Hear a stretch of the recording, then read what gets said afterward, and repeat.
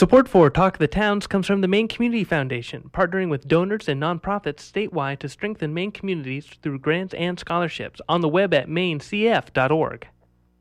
It's just a few seconds before 10 o'clock, and you are tuned to WERU-FM, 89.9 Blue Hill, 99.9 Bangor, and streaming online at weru.org. Talk of the Towns with your host Ron Beard is up next.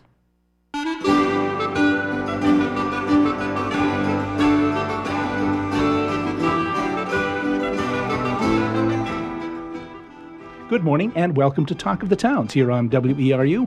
We try to go beyond the headlines to make sense of issues facing Maine communities, to share what works, to seek alternative solutions.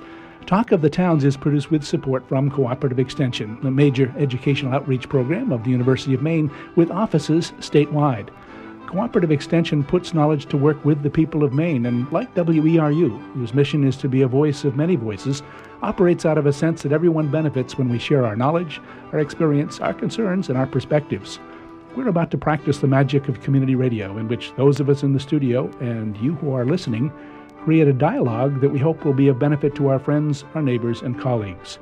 I hope you'll stay with us for the next hour and Talk of the Towns.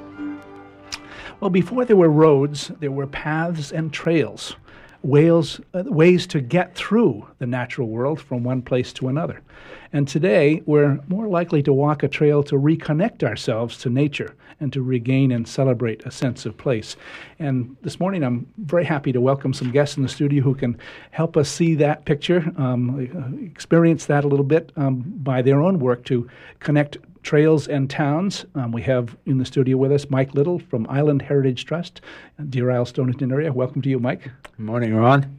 We also have Stephanie Clement. Welcome back to Talk of the Town. Stephanie is with Friends of Acadia, and we'll be talking about a little bit about the Village Connector Trails that they're working on. Welcome. Good morning, Ron. Thank you. We also have in the studio with us Paul Johnson. Paul is a retired fisheries biologist, but he's now working with a nonprofit called Maine Woods Forever up in the Greenville and Millinocket areas, those kinds of areas. Statewide, Maine Woods Forever. So welcome to you, Paul. Thank you. First, maybe each of you could describe yourselves and your organizations a little bit to give our listeners a sense of where you're coming from, so to speak. Mike, could we start with you? Oh, well, happy to. The Island Heritage Trust is the land trust for Deer Isle and Stonington. We cover the island of Deer Isle and the archipelago immediately surrounding it out into the east side of Penobscot Bay. We have 8 preserves on Deer Isle that have walking trails on the preserves, which are more or less nature trails. We own 462 acres, including all or part of 8 islands, and all of that is open to the public. And there's another 200 acres that belongs to the Nature Conservancy and the state of Maine that we co-manage on the island. We also hold easements to protect natural and scenic areas and shore resources, both access for the public. We have a couple of beaches that the public use, but also access for clammers and other shellfish harvesters. And how about your own background? How did you get into this work?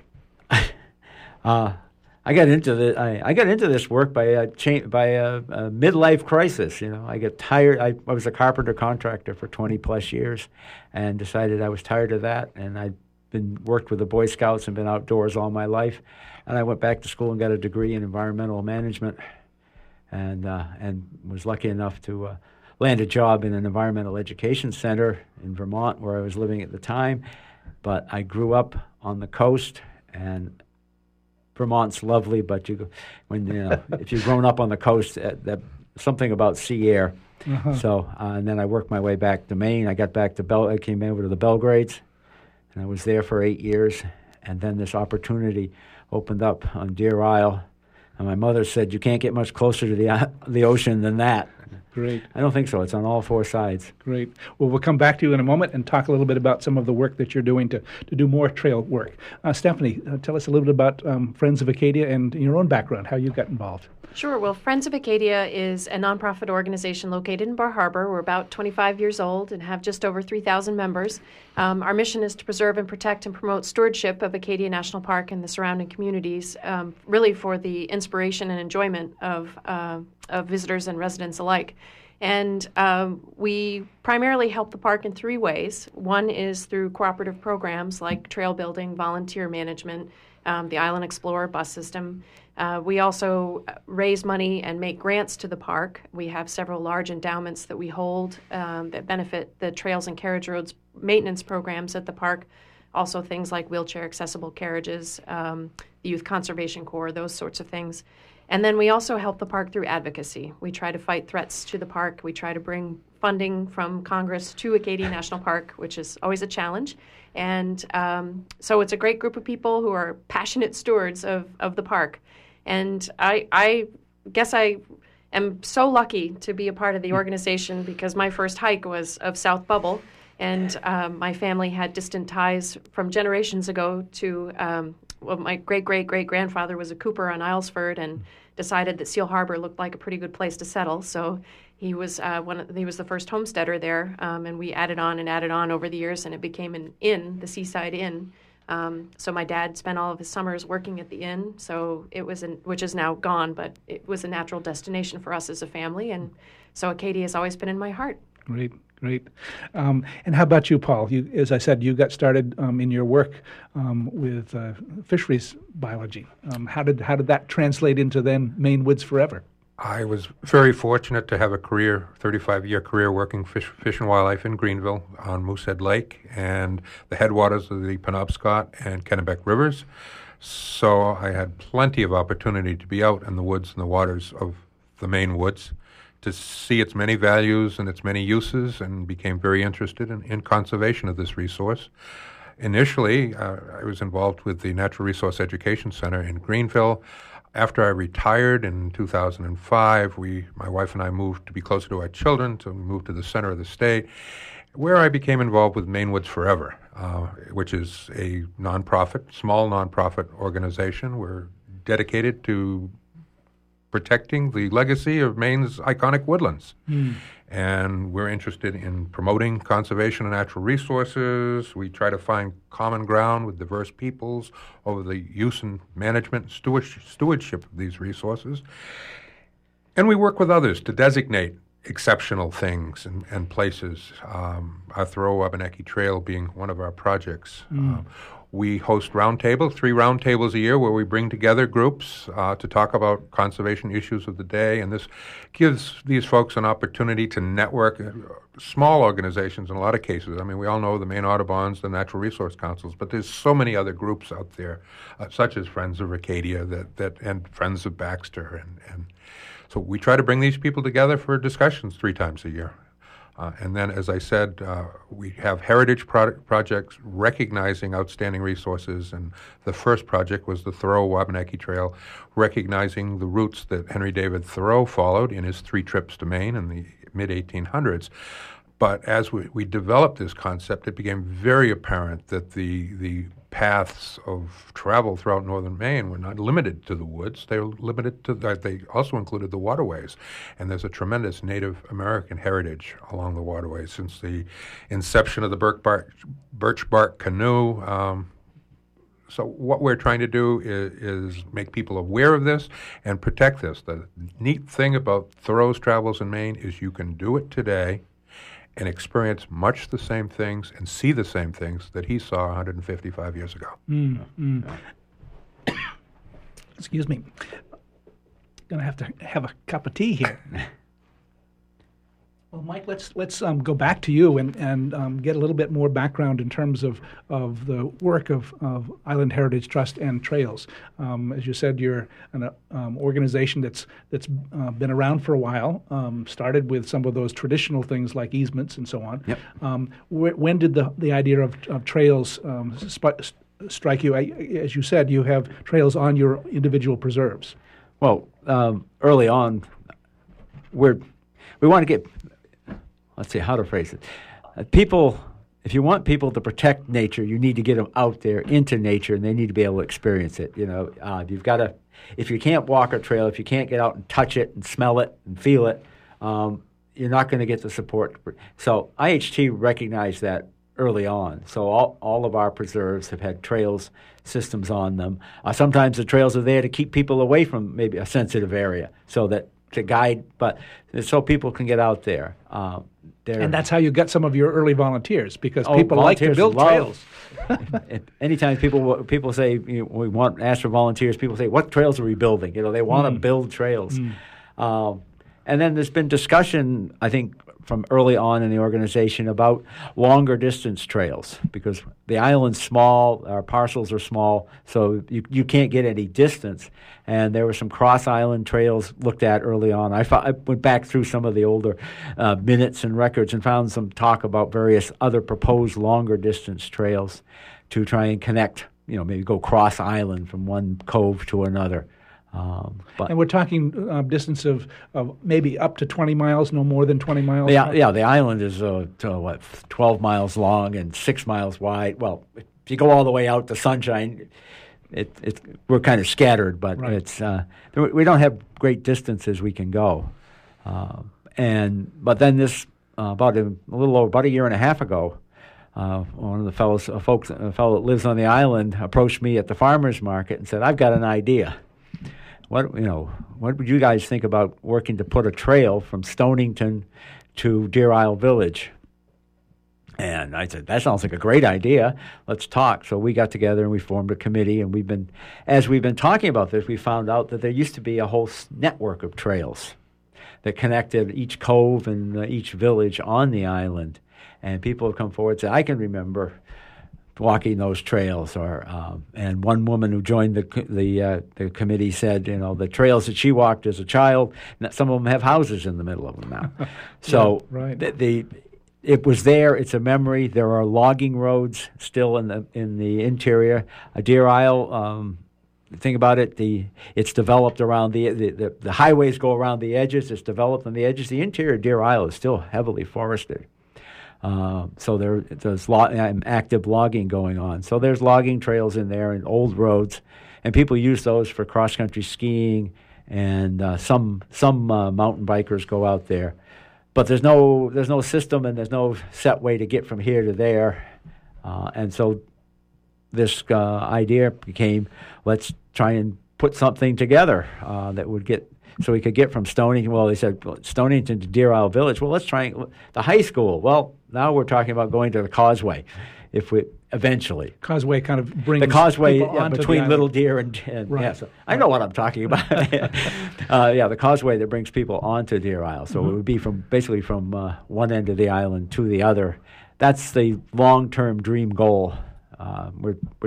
We're trying to start small. There's a preserve on the town line between Stonington and Deer Isle that belongs to the town of Stonington. So we've talked to the town about using that as a starting place, because we can go both ways. And so you had some inspiration from within the community to do this, some history of doing trails on your own property. Were there any other inspirations to think about kind of an island connected by trails? Well, I think there's the whole trail thing in America now. That these trails, was the East Coast Greenway and the bridge they just built over the main turnpike. I mean, people are thinking about walking, biking. At the moment, biking is in the back of our minds, but what we're working with right now is starting simple and with a footpath, walking trail, and then if we can later incorporate parts that will be suitable for bicycles, we certainly hope to do that. But right now we're in a walking trail phase. And then one of your later guests, we went to Georges River Land Trust because we knew that they had done something along the lines of what we were talking about. Because what we're going to do is going over all private property, so we had to figure out how do we talk to the property owners. And one of our board members had been involved with a land trust down in Massachusetts that had done a trail system around their town. over private property. And in that case, it was all legal and trail easements, and lawyers drew up agreements. And we were thinking, oh my God, this is going to be a big headache. And then we talked to Georges River, and they have quite a different system. They basically a handshake. It's more Maine, but people can use your property as long as they don't harm it, as long as they respect it. Right. So that's the direction we're heading now, and we have permission from 2 property owners that would allow us to get the first section of the trail in place from the town of Stonington's Hope Mill Pond Preserve to a preserve that the IHT owns that has been very underused. It's in the middle of the island, so for the island it's remote. For most of the world, they wouldn't consider it very far away, but and so we can connect two points. So now we're starting to talk about it out in the public. And what drew those landowners to volunteer their land, do you suppose? What inspired them to get involved? Well, one of them is an old islander, and he says they've been making snowmobile trails and other trails across my land, and nobody even asked my permission. So you guys are asking. Right. So that was. And the other one was somebody who came to Deer Isle apparently in the 70s, loved the island, bought a piece of land, and then as I talked to him on the phone, he said, then things changed. He said, I haven't been back in 20 years. He owns this parcel. He said, it sounds like a great idea. And he wants to come up and walk the trail when we get something going. Right. And I think one of the things that you said in your introduction was that Island Heritage Trust has always seen land that is managed by you or owned by you as something that's for the public. That's our goal. Yes. Sometimes people wonder about easements. Well, a lot of our easements are scenic easements because part of being down east is the view from the water or from the road. And if we don't preserve these, if we build a house on every one of those views, we're not going to want to live here. So, well, let's hear from Stephanie. Stephanie, you and Michael Little both have heritage that in terms of the park system that started in Massachusetts, the Trustees for Public Reservations. That's the origins of Acadia National Park. So we sometimes borrow ideas from other places. Trails were always part of Acadia, weren't they? Absolutely. Trails, beginning with the rusticators back in the 1890s, they were people who came to Acadia or came to Mount Desert Island at the time, lived with the fishermen in the area, painted, and the Hudson River School really made Mount Desert Island in our area famous. So tourism really began as a result of seeing how beautiful that area was. Tourists started arriving. One of the pastimes was to walk across the island. And the village improvement associations and village improvement societies had path-making committees who built many of the trails in Acadia National Park, and you won't find construction standards like those in many places across the country. They really paid attention to detail, used marvelous granite steps and granite landscaping. So it's really a wonderful trail system. And much of its origin was across private lands as well, because the history of Acadia National Park is that all of the land, or most of the land in the park, was donated by private individuals or purchased by individuals.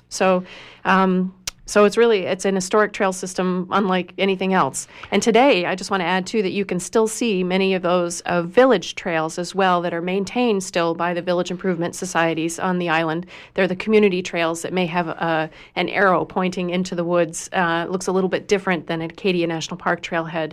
So I remember as a kid driving along in the back of the station wagon, seeing these arrows pointing off into the woods and going, oh my gosh, where does that go? It's so exciting. Right. So, yeah. Right. So the people have always wanted to walk.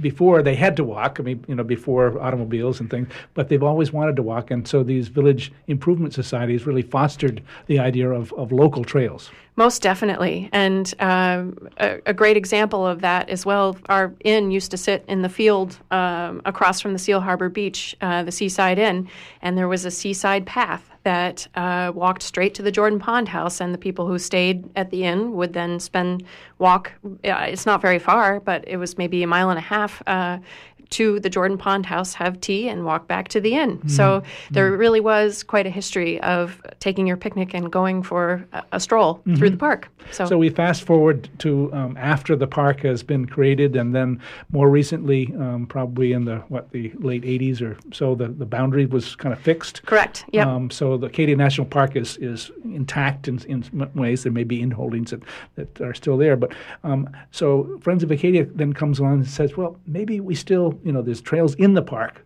Maybe we still need to boost the kind of connection between the villages and the park. That's right. And really building on this legacy of these village trails, we decided to implement a program called the Village Connector Trails. In the early 90s, we embarked upon a program called Acadia Trails Forever, which was a major fundraising initiative to raise money for both the restoration of Acadia's existing trails, also to build new village connector trails that the purpose is really to provide the ability to walk from the village directly into the park. There are also some historic trail routes that were restored as part of this Acadia Trails Forever program. And we also established an endowment in perpetuity. There'll be funding that comes off of that to help the park maintain a rigorous trail maintenance system. But we committed under Acadia Trails Forever to build 5 village connector trails, and we've just finished our 5th. So it's an exciting accomplishment. The first one we built was the Great Meadow Loop, which goes from right downtown Bar Harbor out to the Sur de Mall area, or it connects to the Jessup Path, which continues on to Sur de Mall. And that's used by a lot of dog walking, running, skiers, snowshoers. We also, and the last trail, we built a multi-use connector trail over in Southwest Harbor that does allow for horses, bicycles, and snowmobiles. We just finished the Schooner Head Path, which was a portion of a historic trail and also a new connection right to the old farm area where George B. Dorr had his estate.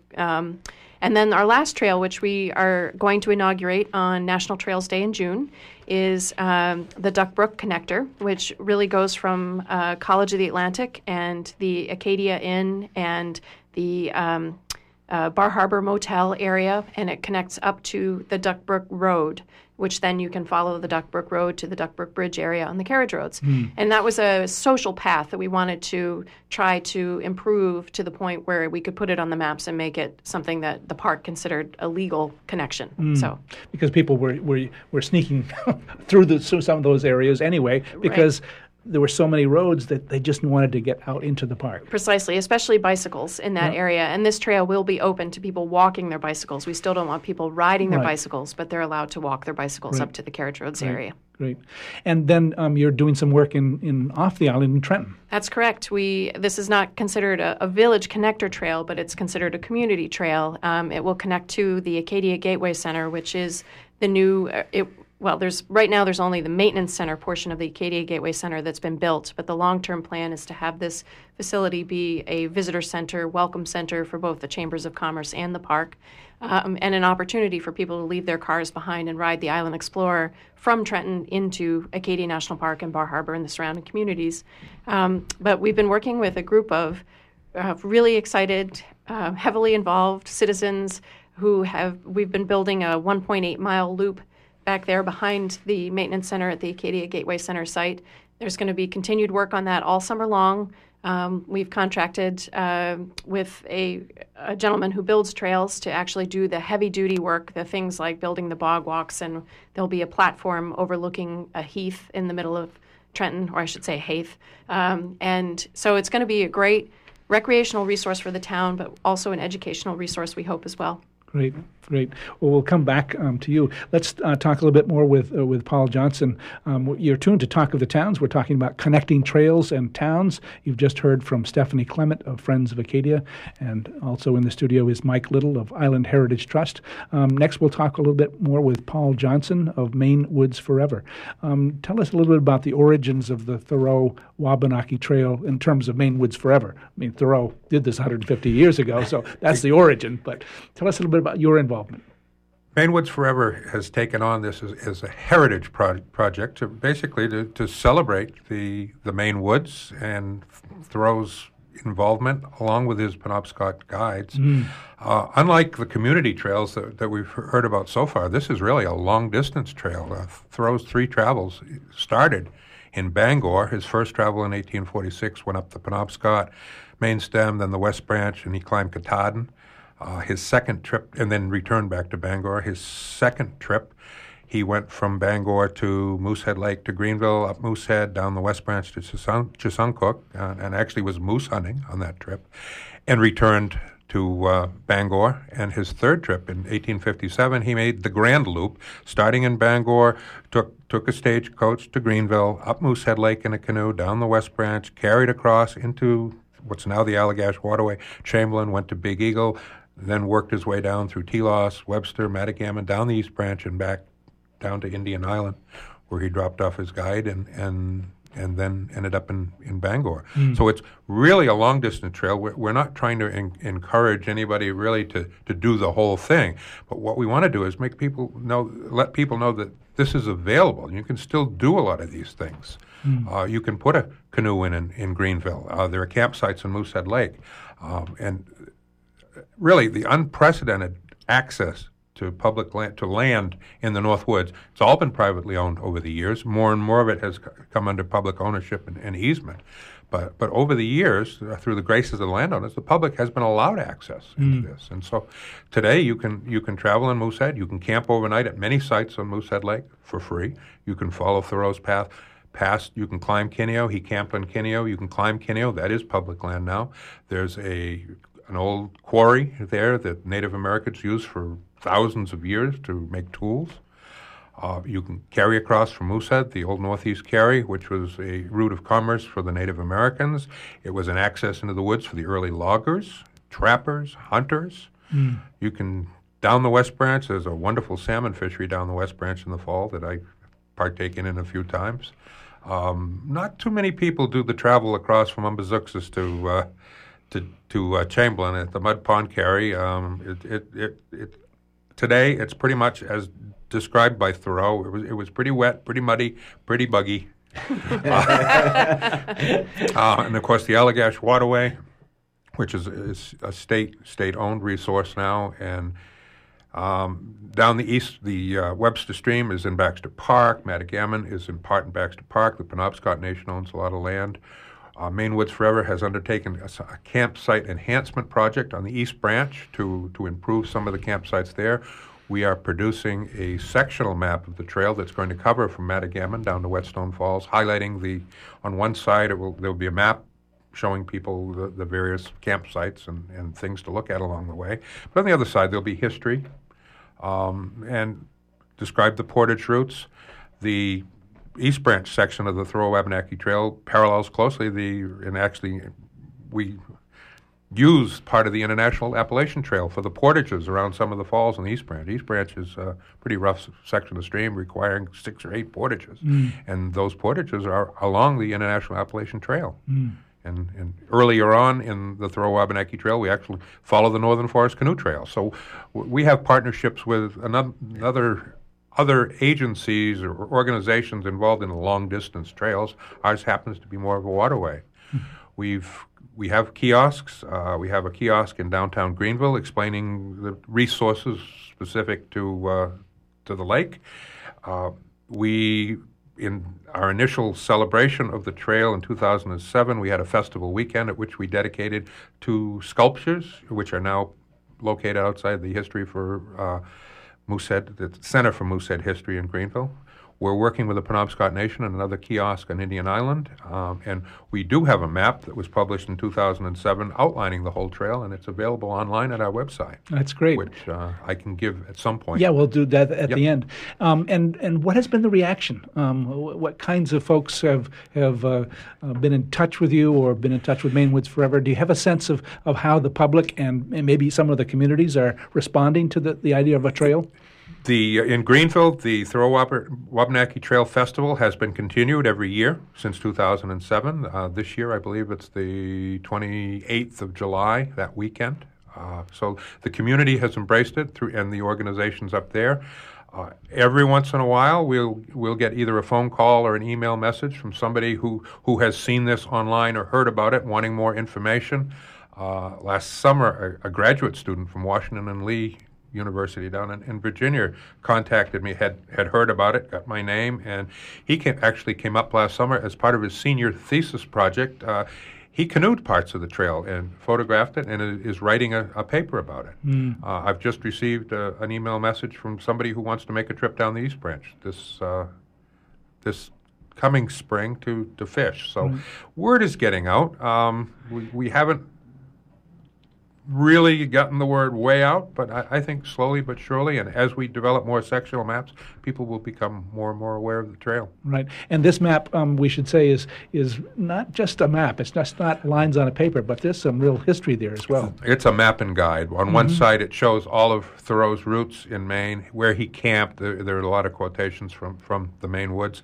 On the other side, there's a lot of history written by Professor Judd at the University of Maine about Thoreau's travels in Maine, and something from James Francis and the Penobscot Nation about the Wabanaki traditions associated with the trail. So I agree totally with what Mike said, that it's very important to get people out there to experience it, and that's what drives stewardship and the need to conserve it. And through this education, we hope to encourage people to get out and experience what Thoreau actually experienced.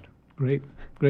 We'll come back to all of you in a minute. We're going to go now to a phone interview with Jay Assel. Jay is with Georges River Land Trust. Welcome to Talk of the Towns, Jay. Thanks, Ron. Happy to be here. Tell us a little bit about Georges River Land Trust and how it got started, and then maybe your own background. How did you get started with this? Sure. Well, the Georges River Land Trust was started in 1987. A group of concerned citizens in the area were interested in looking for ways to protect what they thought were really significant aspects to the Mid-Coast region.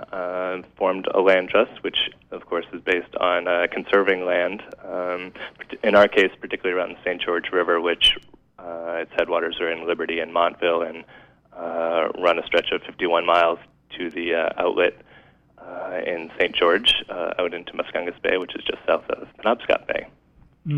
So that's our primary focus, is land conservation. How I ended up here, I'm a native Mainer, although I was transplanted in Boston for about 10 or 15 years, and I'm not too proud to admit that. It's all right. It's all right. Just going out to our listeners, it's all right. Yeah, right.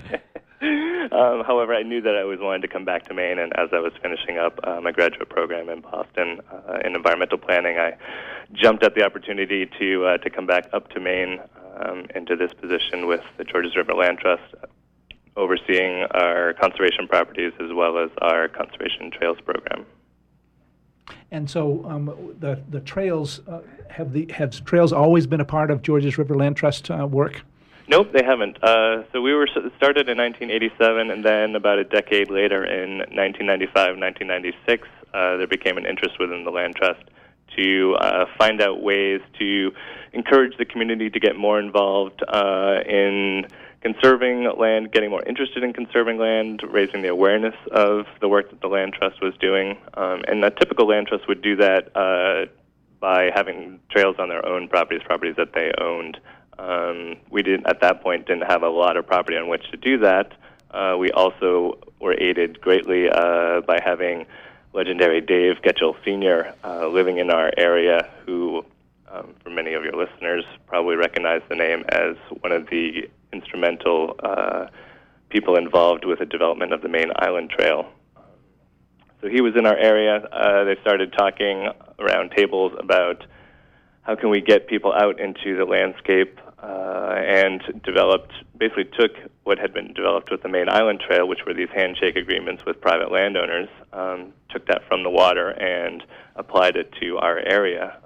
And to make a long story short, they sought places where they could get permission from landowners to cross their property, build a trail, get members of the public out into the watershed in areas that they otherwise wouldn't have access to, as a way to show off the natural beauty, tell people and show people what we have in this area, and kind of instill that conservation ethic in them by way of trails, which I think is what Paul was just talking about as well. I heard Mike speaking about it a little bit earlier. And you've got an interesting kind of geographic situation in that our roads, Route 1 along the coast and Route 3 that goes over from Belfast to Augusta, kind of put people who drive those roads in a situation they don't recognize they might be part of the same watershed. That's right, exactly. And especially if you're driving through it, they look very different. If you're up on Route 3, it's a little bit more mountainous up it there. However, when you're traveling along Route 1, of course, you've got the ocean on one side of you that kind of dominates the scenery, so they look very different. And so I know that as you talked about the trail system, you talked about the Georges Highlands. How did that come about? Do you remember? Do you know that story? I do, yeah. So we have, the initial thought was, let's just put a trail along the St. George River. That became a little bit difficult once you delved into it because most of the residential development happens to be along waterways. Which makes that mechanism of handshake agreements a little bit more difficult because there's so many landowners you would need to get permission from. So then the thought was, well, let's bring it up into the highlands of the area where the nature of land ownership is different than where what you have in congested areas. So there was thoughts of having a hiking trail, but also thinking more broadly about it as part of the Conservation Trails program. We also have a byway, which is a vehicle trail that travels along select roads and shows off the watershed. We also have a bikeway with some road biking loops that also show off parts of the watershed. And then the kind of third aspect of that right now is the hiking trail. We'd like to add a fourth aspect, which would be an actual water trail. We've talked about that for numerous years, and we're still trying to tease out what that's actually going to look like, not only on paper but on the ground. So again, if you used both your feet and a canoe, you could experience the whole watershed.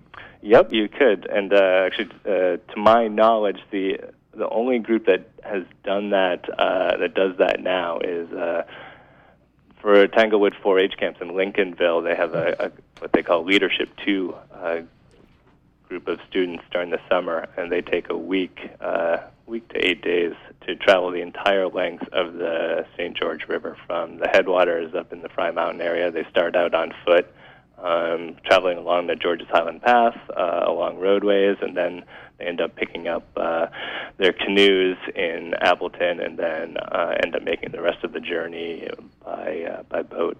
So they get, in one fell swoop, they really get to see the entire breadth of the watershed. And it's interesting to hear them when they come back, their stories of the trip and what they saw and what was of interest to them, what they noticed in the different segments of the river. It's really kind of neat to listen to. And who else uses the trails that you're aware of? Do you have some kind of a record-keeping system? We don't have record-keeping any more than just anecdotal evidence. I know they're very popular with local users, local hikers, local runners. But it's also quite a draw for people coming into the area. We make our trail maps available at local chambers of commerce, and we're continually restocking those as they're really popular for people coming to the area, even just for a day. Some of our trail sections are short enough that you can go just for an hour or two and get a really pleasant, exciting experience, but not have to devote a full day to it. And you said you're working with chambers of commerce. Do you have a sense that the communities are supporting the idea of both the individual trail sections and the possibility of a more robust canoe and hiking connection throughout the watershed? Oh yeah, definitely. The feedback that we've only ever received is positive, and certainly by the level of use of the trail, that's indicative of that. And then also with the groups that we end up working with, whether it's the chambers of commerce, the local towns, the state, other area groups or entities, everybody's always excited to get outside and use the trails, and we're certainly happy to make that happen. And I understand that through my colleague Les Hyde, who is part of this story from the beginning, I think, Yes. that there's some work going on in the town of St. George with the Conservation Commission there. And what's that story? Yeah, part of the long-term goal of the Georges Highland Path in particular was to have a continuous trail from the top of the watershed to the bottom of the watershed, which would include the St. George Peninsula. So that has been in talks since the beginning. We just haven't got there yet until recently. We just entered into a partnership with the town, who's very excited to expand the Georges Highland Path to the St. George Peninsula. They've got a couple of community trails already built down there, but we're going to work with the town to connect two distinct trails together. It'll be part of the larger Georges Highland Path trail system. And then we'll see where we can go from there. But really excited, just based on the level of support from the community and the interest to really push this along has been amazing to see. What are your favorite parts of the trail? If you were to have a day and you said, I'm going to go hiking, where would you go? Oh, I'm partial to those sections of trails that get you up really high, just because it's a view of this area that you don't get to see when you're driving around. And I spend quite a bit of time out on the land, but it's mostly at sea level, so it's always nice. It's always nice to get up on a ridge line, whether that be Ragged Mountain or Spruce Mountain here in Rockport. It's nice I love just looking at it, Penobscot Bay and all the islands. It's really quite a fantastic sight. Yeah, unless you're in an airplane, you don't get that. That's right. Jay, how would folks learn more about your work at Georges River Land Trust? The easiest way is probably just going to our website. We've got information there about not only what the Land Trust does, but also our conservation trail system. And any thoughts that you'd like to share with listeners who might be saying, "Gee, I'd like a trail in my town or my village." What would you say to them? I would say find some other like-minded folks, and if you already have a connection with them, great. If not, the best way to find like-minded folks is there's probably some organization in your area that holds activities and events, trail hikes, informational walks, things like that, where you'll be thrown together with people that also have an interest in that, and that's one way to start that connection. But getting a group of people together and really thinking seriously about it, and whether there's other expertise that you can bring into the fold, whether that's an organization like a land trust that's pretty adept at working with trails, or Appalachian Mountain Club or something like that. I think that's a good way to start, is just getting people in your community working together and kind of finding that shared vision of what you're looking for. And every community has got maybe a little bit different shared vision, but there's ways of working together with not only your neighbors, but also local organizations. Stephanie? Yeah, I just wanted to add one of those great organizations to work with is the National Park Service has a program called the Rivers and Trails Conservation Assistance Program. We've used them twice for two of our Village Connector trails, and from everything from helping us through thinking the route to wetlands permitting to finding the ultimate trail consultants who will help us build some of these more technical structures. So it's a publicly funded group, and you can find them through the National Park Service. There are two folks in Maine, Burnham Martin and Julie Isbell, located in Brunswick. They will travel throughout the state. So I just wanted to plug that's an excellent program to tune into to help your group in terms of making it through the trail planning and building process. That's great. Well, Jay, thanks for being with us. Paul had a comment, so don't leave us yet. No, Maine Woods Forever also used the National Park Service help, and Burnham was very helpful to us in the Thoreau-Wabanaki Trail. Great. So it is a wonderful resource. Great. Well, Jay, we're going to let you go because we're going to open our phone lines, but thanks for being with us here on Talk of the Towns. You're very welcome. Thanks for having me. That was Jay Astle, who's the Trails Coordinator at Georges River Land Trust. Now it's your turn as well. We'd love to hear from you about your experience with trails in your local community, or perhaps your questions for our guests. I'll list our phone numbers. They are toll-free 1-866-625-9378, or locally 469-0500. That's 1-866-625-9378. In the studio, as we talk about connecting trails and towns, are Mike Little of the Island Heritage Trust down Deer Isle, Stonington Way, Stephanie Clement, Friends of Acadia in Bar Harbor, and Paul Johnson of Maine Woods Forever. He's based in Oakland, but Maine Woods Forever is is all of Maine. Statewide. Statewide. So we hope that you may call with your questions or comments, 1-866-625-9378. Well, we've heard lots of different ways that all of you have gotten started.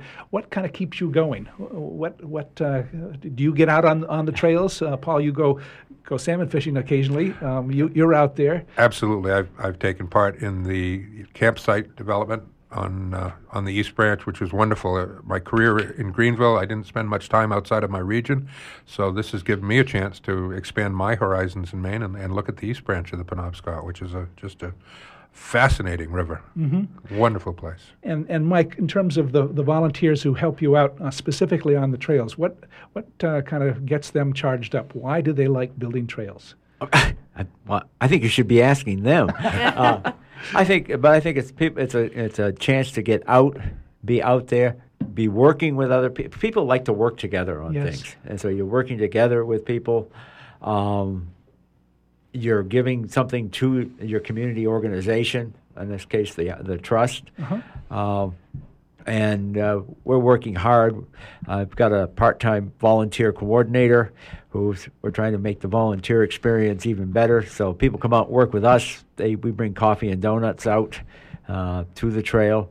So it's a little community experience. I remember stories of early land trust days in Maine, and there seemed to be two groups of people making up land trusts: those who wanted to build trails, and those who were concerned about those, but also about that bigger picture of land conservation in general. But there's something about it that wants. Well, there's still those two groups. Yeah. I mean, Okay. There are people that want to think about conserving the big picture, and then there are those who want to see about how they can get out there, either walk the trails or build trails, and think about getting people into the woods. Right. What's your experience, Stephanie, in terms of why volunteers get involved in these kinds of things?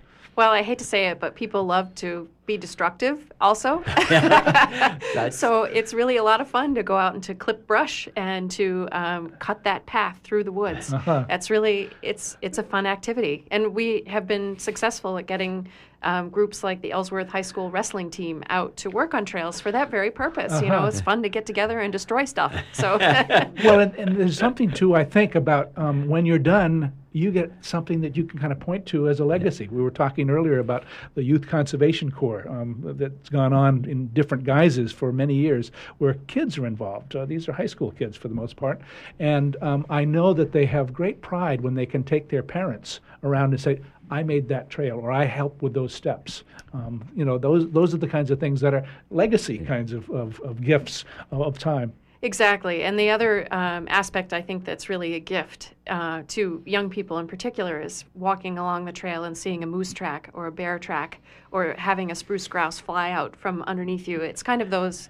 charismatic megafauna wow moments in the state that really, I think, that really makes that connection to nature that will keep the kids returning too.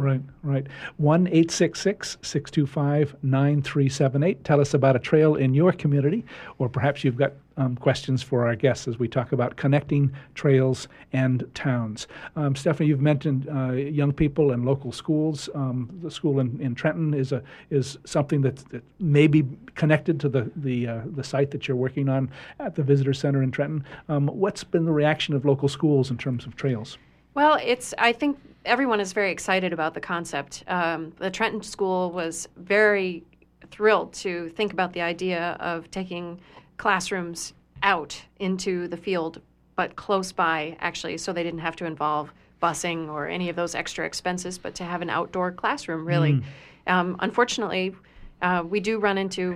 we at Friends of Acadia are more comfortable working on the actual legal agreements with landowners, especially when connecting to the national park, because that's a public investment that is being made on behalf of the U.S. government, so we want to make sure that trail will remain there in a longer time frame. So when you work on those kinds of legal agreements with landowners, sometimes things move at a glacial pace. And unfortunately, with the connection to Trenton, with the elementary school, at this point, we did run into landowners who weren't interested in having the trail cross their properties. So that's not an option at this point. But moving forward, our goal is really to have the trail built, the 1.8-mile loop, to encourage maybe classrooms to go there to use it. And then in hopes, as more residents get used to the idea of what a great resource it is in their backyard, to then be able to approach landowners again and say, have you been out? Have you used the trail? What would you think now? That kind of thing. Mike or Paul, are there other school connections that you have, Mike? You got school connections with some of the trails on Deer Isle, Stonington area? Well, the Island Heritage Trust has a school program, and we've set up with the elementary school that each grade, first kindergarten through 8th, visits a different preserve twice during that school year, that school time, and we've got programs worked out so that we've worked with the teachers to try and make them appropriate to the classes and fit in with and I can't remember what they call them now, but they used to call them the learning standards. Yes. They keep changing the names of those programs. And so the kids get out, get familiar with the preserve. They visit a couple times, and they have some learning opportunity there. Great. But in our case, we have to bus them. We do have one teacher on our trail committee, and she's very interested in getting this beyond the Deer Isle Village and up to the school, because there again, we have landowners up there we haven't even begun to talk to about going out behind the school. Great. We've got some phone calls. Let's take those, 1-866-625-9378. Let's take our first call. If you'd give us your first name and where you're calling from, and then go ahead with your question or comment, please. Sure. This is Linda. I'm in Penobscot. Great. And I just wanted to make a plug for the Youth Conservation Corps. In 1974, I worked one summer for YCC at Acadia. Did you? And I always had a thrill for outdoors, but YCC gave me skills. I can chop down a tree like you wouldn't believe. But Linda, do you remember that I was probably there? Yes. Yes. Ron. Okay. At that time, I won't say online, but anyway, yes, it was a wonderful, wonderful experience, and I just wish all kids could have a chance to, again, gain the appreciation and the skills that I gained working with other kids.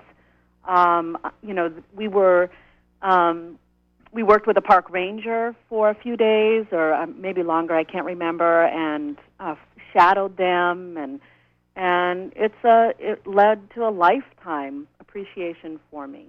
Oh, that's great. And Stephanie and I were actually talking about perhaps a reunion of YCC, so stay tuned for that. Yeah, Linda, all right. Linda, if you would send us your information, that way we can make sure that you get the announcement if we do it. Oh, yes, most definitely. Great, thank you. You bet. Thank you. Thank you, Linda. Okay. Let's go ahead with the second call. Go ahead with your first name if you'd like to share that, and then go ahead with your question or comment, please. Yes, this is Dan from Surrey. Great.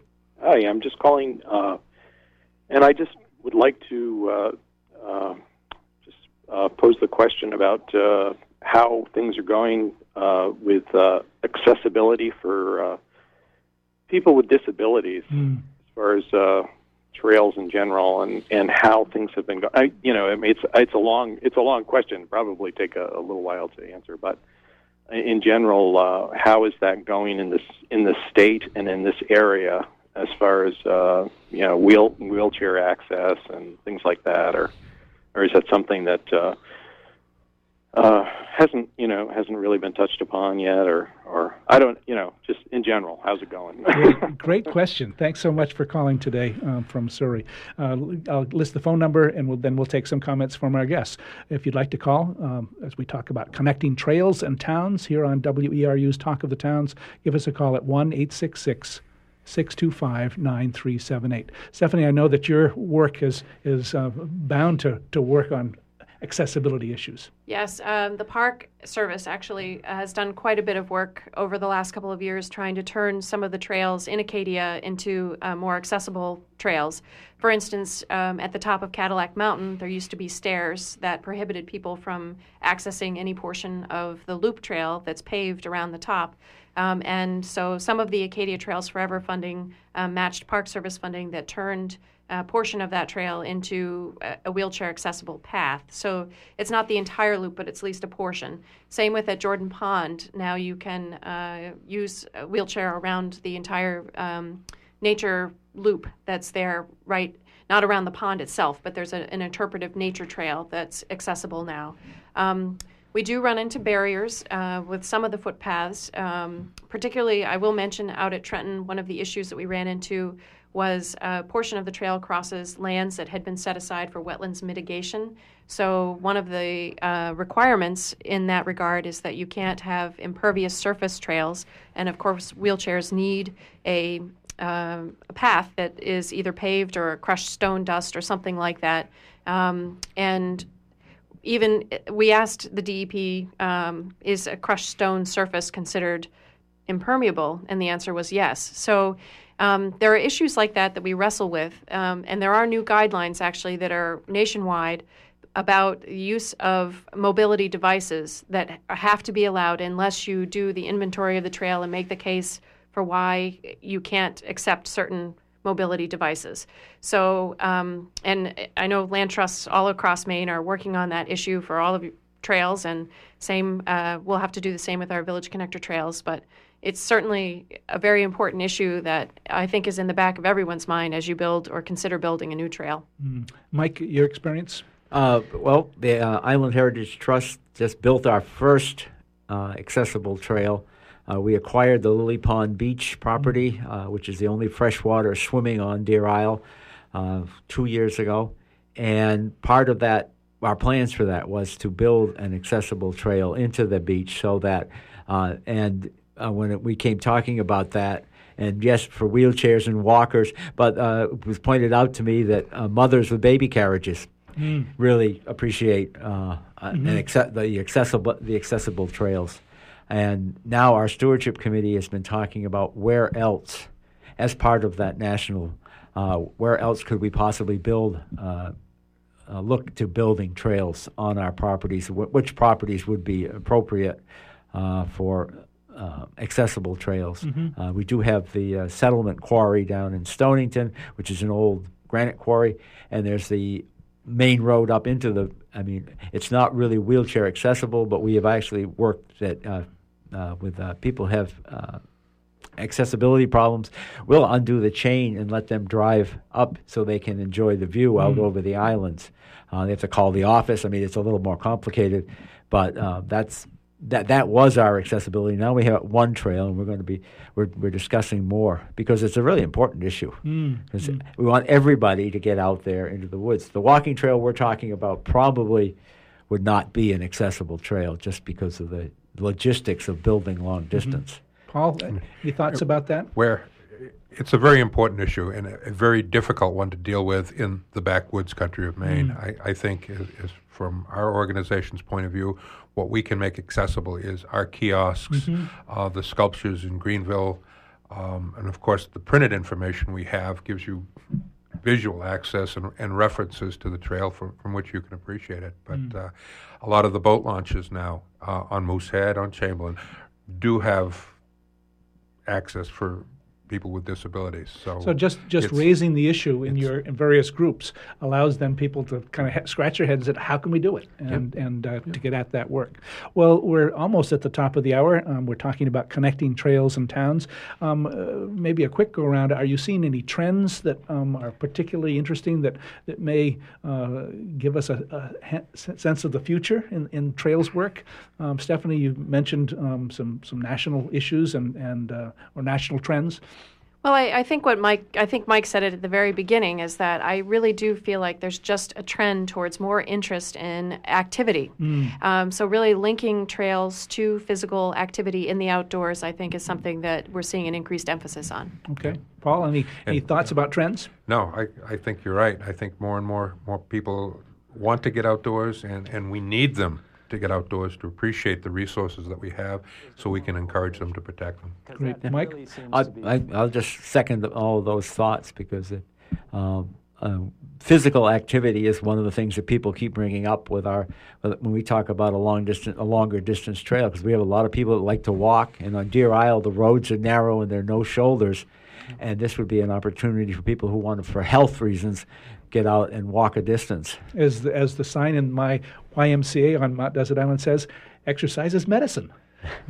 Yes, it is. Yes. Great. And this notion of protection. We can't protect something that we don't know. So encouraging people to get outside. So each of you, I assume, have websites. That's the ubiquitous way for people to find out more information. So I'm glad to have you with us. So Stephanie Clement, Friends of Acadia. Yes. Website. Paul Johnson, Maine Woods Forever, a website. No, actually, it's Thoreau-Wabanaki Trail. Great. .org. Thoreau-Wabanaki-Trail.org. And Mike? IslandHeritageTrust.org. Great. Well, thanks to all of you for being with us this morning. That's been a great conversation. We've come to that time when I want to remind you that this program was produced with support from Cooperative Extension and the Hancock County Extension Association. With offices in each county, Cooperative Extension is the major educational outreach program of the University of Maine.